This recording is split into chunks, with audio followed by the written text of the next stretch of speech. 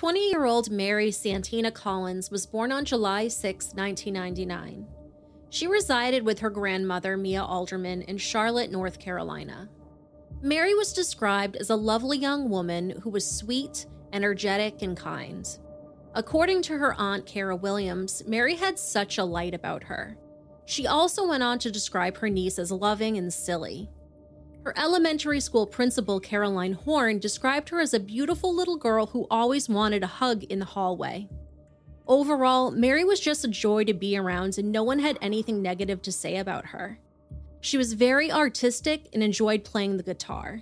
Mary was born with a rare genetic disorder known as 22q11 deletion syndrome, simply known as 22q, which is caused by a small missing piece of the 22nd chromosome.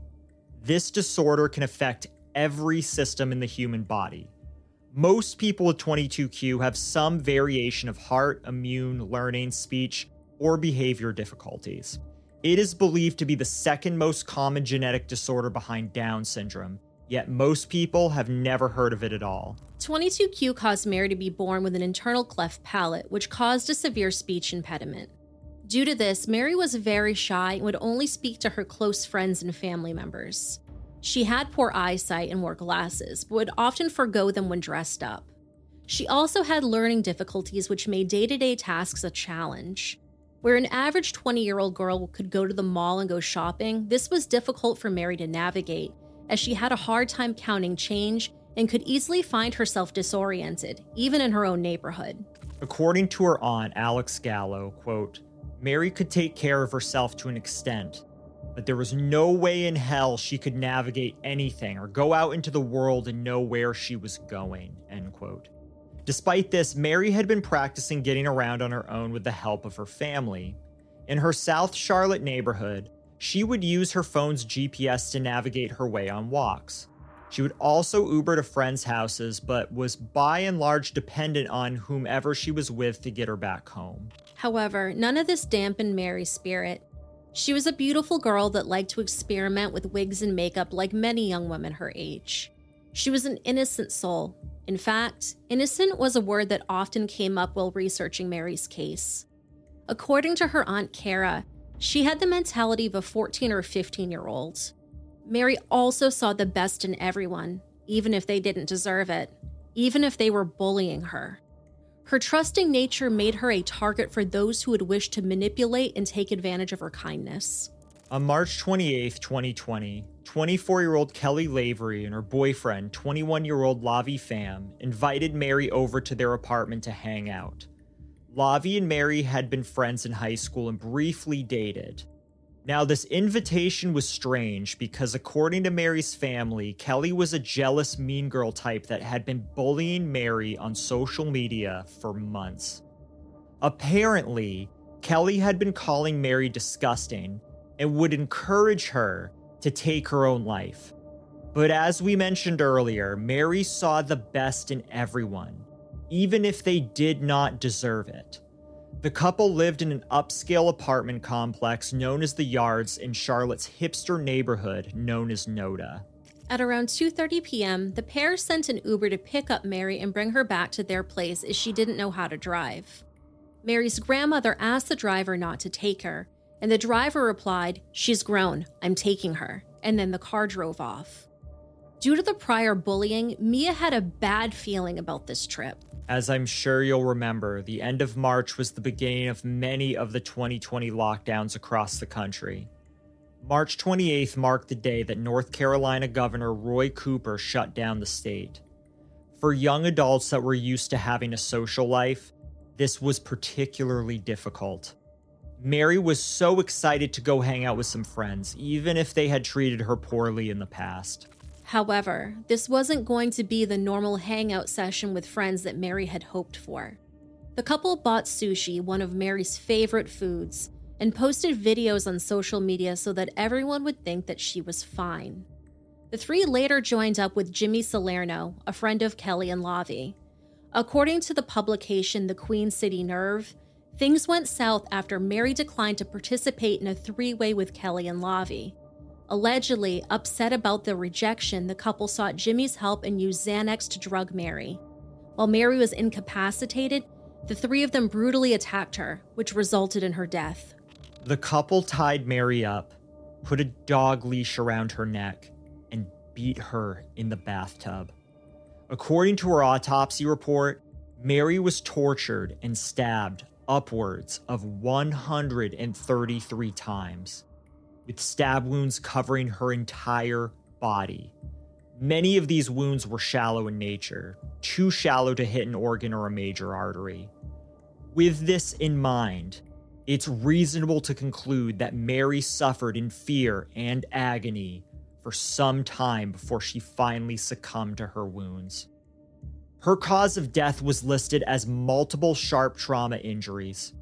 As the autopsy report and probable cause affidavit are over 30 pages long, we'll have links for you to view those in the show notes if you wish to learn more. Jimmy then called 18-year-old America Deal to help clean up the mess. However, America didn't really know Jimmy. He was just somebody that she had met on Tinder. They covered Mary's body with Cascade dish detergent and pumpkin spice shower gel to mask the smell of decomposition. Mary was then wrapped in duct tape, saran wrap, and then placed into a trash bag. The four of them decided to go one step further. They carefully placed the trash bag inside of the couple's mattress. They planned to later dispose of the mattress by burning it, and allegedly Lavi was trying to pay someone to help him get rid of it. According to America Deal, Kelly Lavery was the ringleader and was giving orders to everyone else as far as what should be done. When Mary didn't return home, nor did she respond to her grandmother's calls or texts, Mia Alderman tracked her granddaughter's cell phone down. It was easy for her to see that Mary's last known usage was at the yards, as they shared a family plan. Mary also went dark on social media, which was unlike her. Really, it's unlike any 20-year-old, especially one that's having a night out with friends. However, due to the fact that Lavi had posted the video on social media of the trio eating sushi and having a good time together, Mia chalked Mary's lack of contact up to her forgetting her charger and her battery dying on her. At the time, Mia had also become preoccupied with getting enough groceries and goods for quarantine. As I'm sure you'll remember, this was quite a chaotic time. But after more time passed, Mia decided to pick up her granddaughter. Upon arriving at the yards, Mia looked around for some clue as to where Mary could be. She found a mailbox with Kelly's name and apartment number, then went to buzz herself in. When nobody answered, Mia stood outside, waiting until another resident let her in the building. Once in, she rushed to the third floor and knocked on the door, screaming Mary's name. She was met by Kelly Lavery and Lavi Pham, who told Mia that Mary had already left. The grandmother was certain that this could not be true, as Mary's disability made it highly unlikely that she would have left on her own. Furthermore, Mary needed her phone to navigate about town, and it hadn't been active since her arrival at the apartment. Mary had also broken her glasses prior to the weekend, and wouldn't have been able to go far without them by herself. Armed with this information, Mia filed a missing persons report with the Charlotte-Mecklenburg Police Department at 11 p.m. on March 30th. According to the CMPD, more than 3,500 people are reported missing in Charlotte annually. 70% are teenagers, mostly runaways, while the other 30% are adults, and on average, less than 10 per year end up being the result of foul play. According to the website, quote, "Being a missing person is not a crime. Adults can go missing if they choose to," end quote. However, Mary's family felt that filing a missing persons report didn't make sense, as they knew Mary was still in the apartment, and worked diligently to explain to the detective assigned to the case that she was in extreme danger. Not knowing what else to do, Mia followed CMPD protocol and went home to file the police report, believing the police would then go inside and get her granddaughter. However, according to Mia, quote, "The officer who responded to my call goes into the apartment and knocks on the door. There was no response, and so she left," end quote. Aware of the lack of urgency on CMPD's part, Mia kept a rotation going at the apartment complex, with at least one family member or friend always watching who was coming and going. At one point, Lavi let Mia and Mary's mother, Casey Del Pezzo, into the apartment to look for Mary. Now, Mia was not allowed in the back bedroom, but Casey was quickly guided through by an agitated Lavie. Eventually, Joshua Gaskin, the detective handling Mary's case, told the family to stop harassing the couple. However, the family, understandably, refused to ease up on them. Detective Gaskin's inaction also caused surveillance footage from the yards to be lost. Mia asked the detective to see the footage from the apartment complex's cameras from the 28th through the 30th to confirm whether Mary had left. Now, according to Mia, Detective Gaskins told her they would need a warrant, though she found out later that that information was inaccurate. On April 3rd, Mia was given permission by the complex's corporate office to view the footage without a warrant. By this time, however, a new month had started. March 28th had been completely erased. Overall, Detective Gaskin did not take Mary's case seriously at all. He became exasperated with the family, even once blurting out to Mia, "Do you understand that she's not in there?" Despite countless family members begging for help, Detective Gaskin took one tip seriously. According to Mia, somebody called in and told the detective that Mary had done this before and that she runs off with guys all of the time. Not only was this allegation not true, but was nearly impossible given her disorder, and neither Detective Gaskin nor any other CMPD officials ever called to confirm the claim with them. Around the same time, Jimmy Salerno became loose-lipped and began bragging about the crime to others. He even went as far as to claim that he had pictures of Mary's body on his phone. In turn, the witnesses reported their findings to the CMPD on April 2nd. They then met with Lavie Pham at the couple's Noda apartment, and they were allowed to conduct a search. Lavie's level of hubris was so disgusting. He walked the detectives to the master bedroom himself and lifted the mattress in front of them. There was no Mary, and believing that she wasn't in the apartment, the police left empty-handed. On April 4th, the witness that had filed the report contacted them back along with a second witness, insisting that Mary was indeed in the mattress. The CMPD returned to the yard, this time armed with a search warrant. When they opened up the mattress, they found Mary's body wrapped in a black trash bag, which had been extremely well concealed. Mary's bank card and ID were hidden in the bedroom under a stack of papers, and blood was located throughout the master bedroom and bath. Saran wrap, duct tape, and a box of contractor-grade trash bags were also located in the apartment. This same day, Lavie posted a picture to his now banned Twitter account of a cartoon duck holding a knife with one single word: yes. Kelly Lavery, Lavie Pham, and Jimmy Salerno were arrested on April 5th and charged with homicide, kidnapping, and concealment of a death. The couple were arrested in their apartment, with Kelly being so intoxicated from drugs that police had to shake her to wake her up. Jimmy was taken into custody at his home in the University neighborhood. Jimmy was also charged with driving while impaired and possession with intent to sell or deliver Schedule II drugs. It was not listed exactly what drugs he had on him. He had prior arrests for armed robbery and drug possession as a teenager.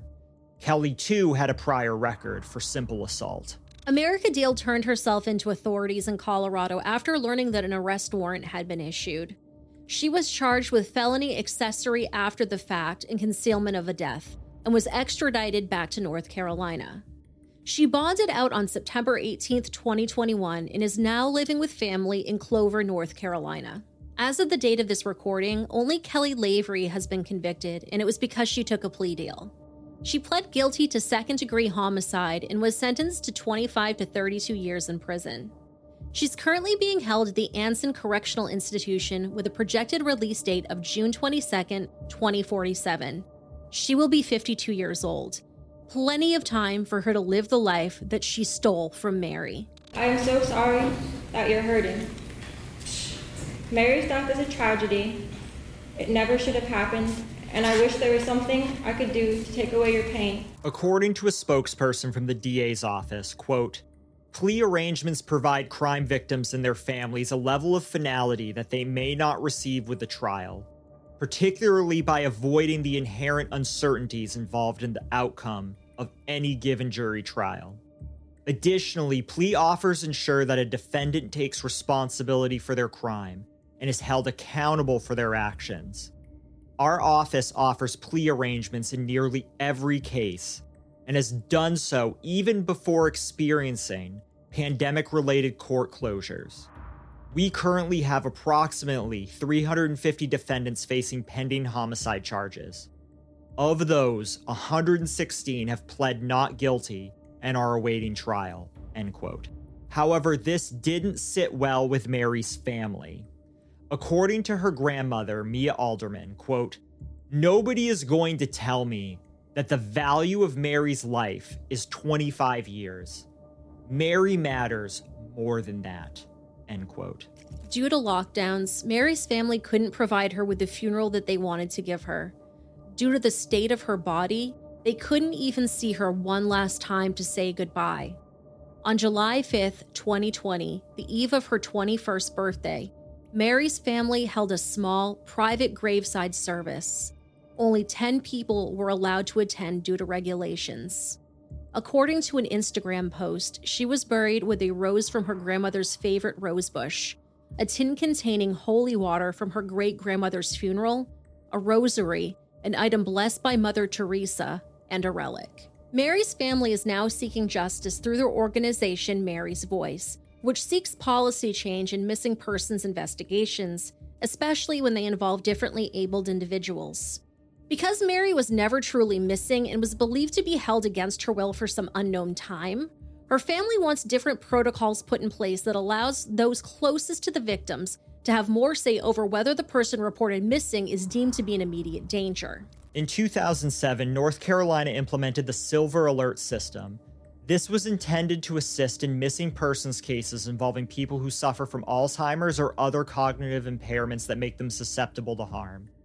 A case only qualifies for a Silver Alert if the subject meets all of these criteria. 1. The person is believed to be missing. 2. They have dementia, Alzheimer's disease, or a disability that requires them to be protected from potential abuse or other physical harm, neglect, or exploitation. 3. A legal custodian has reported the person missing to local law enforcement. And 4. The local law enforcement agency has then reported the incident to the North Carolina Center for Missing Persons. The North Carolina Center for Missing Persons is the only agency able to activate a Silver Alert and will only do so at the request of the investigating law enforcement agency. Like Amber Alerts do for missing children, a Silver Alert sends out an alert to the media as well as to electronic billboards and other locations. A Silver Alert was never issued for Mary Collins' case, and the family suspects that it is a direct result of the inaction of Detective Gaskin. Though her family reported her missing on March 30th, the CMPD did not issue a missing persons bulletin for Mary until April 3rd, exactly 1 day prior to her body being found, exactly where her family said it would be. According to Mia, quote, "When you go to the police, you just hear them say, 'Our officers followed policy and procedure.' Okay, so your policy and procedure is severely flawed and you need to change it," end quote. In Mary's case, it is fortunate that her killers were so brazen, so self-absorbed, that they gave police enough justification to obtain a search warrant. However, this raises a very important question. If they just kept their mouths shut, would Mary's body have ever been found? At this point in our story, it appears the police completely wrote off Mary's disappearance due to a false tip that she ran away frequently. Would Mary's family still be petitioning the police to this day, trying to get them to take action? What types of police protocols do you feel need to be changed in regards to cases like Mary's? Let us know in the comments down below.